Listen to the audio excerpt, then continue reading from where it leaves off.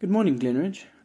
Today I would just like to share about a bit of scripture that I've been pondering over recently. A very short bit of scripture that comes out of John 6, verse 68. It says, "Simon Peter replied to the Lord, 'To whom would we go?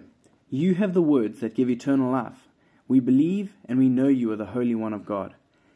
The context behind this scripture is that Jesus had been followed by many people across the Sea of Galilee when he walked on water, and these people were following after him because they wanted to see more signs from him and wanted to experience the miracles that he was displaying. And in the end, a lot of these disciples that had been following him deserted him because he wasn't performing more miracles, because he pointed out this issue that they were really just there because he had fed them before and because he was being seen to as someone for miracles as opposed to for who he truly is as the king. And so just as I've been reading over the scripture, I've sort of pondered the statement that Peter makes, "Lord, to whom would we go?" And I've just been contemplating this because I believe that in our lives, in major ways and in also sometimes insignificant ways, we can choose to turn to someone else or to something else as opposed to Jesus. And I've just, from that little bit of scripture, 3 things were highlighted to me that we need to be wary of and we need to keep in mind as to what can cause us to turn from the Lord as opposed to being fixed on him. And the first thing that I believe that can cause us to turn from the Lord is believing that there is a better word.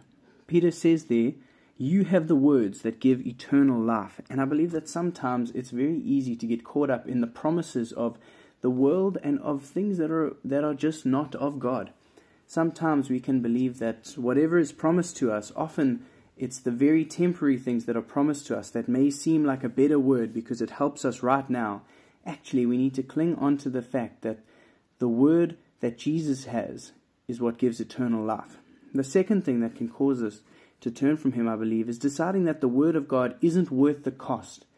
And I think of this disciple, Peter, and all the other disciples. They really understood that this eternal life, this word of Jesus, was worth everything to them.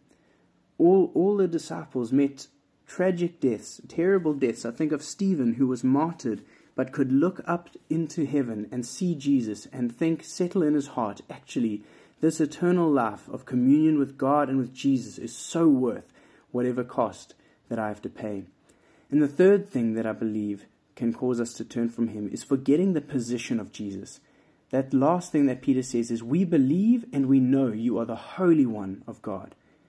I think when we forget the position of Jesus, it's easy to take our eyes off of him. When we understand that he is the holy, chosen one of God, almighty, seated on high King, we can keep our eyes fixed on him and remember that actually above all else, our Jesus, who we aspire to, is King and Lord of all.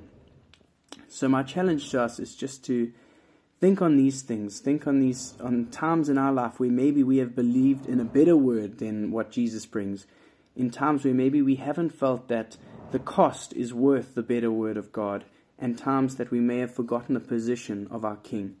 So Heavenly Father, I pray that each one of us now will spend some time and in our hearts we can mull over these things. Holy Spirit, I pray that you will highlight to us times in our lives where maybe we have in the past or maybe we are still turning from you and towards other things.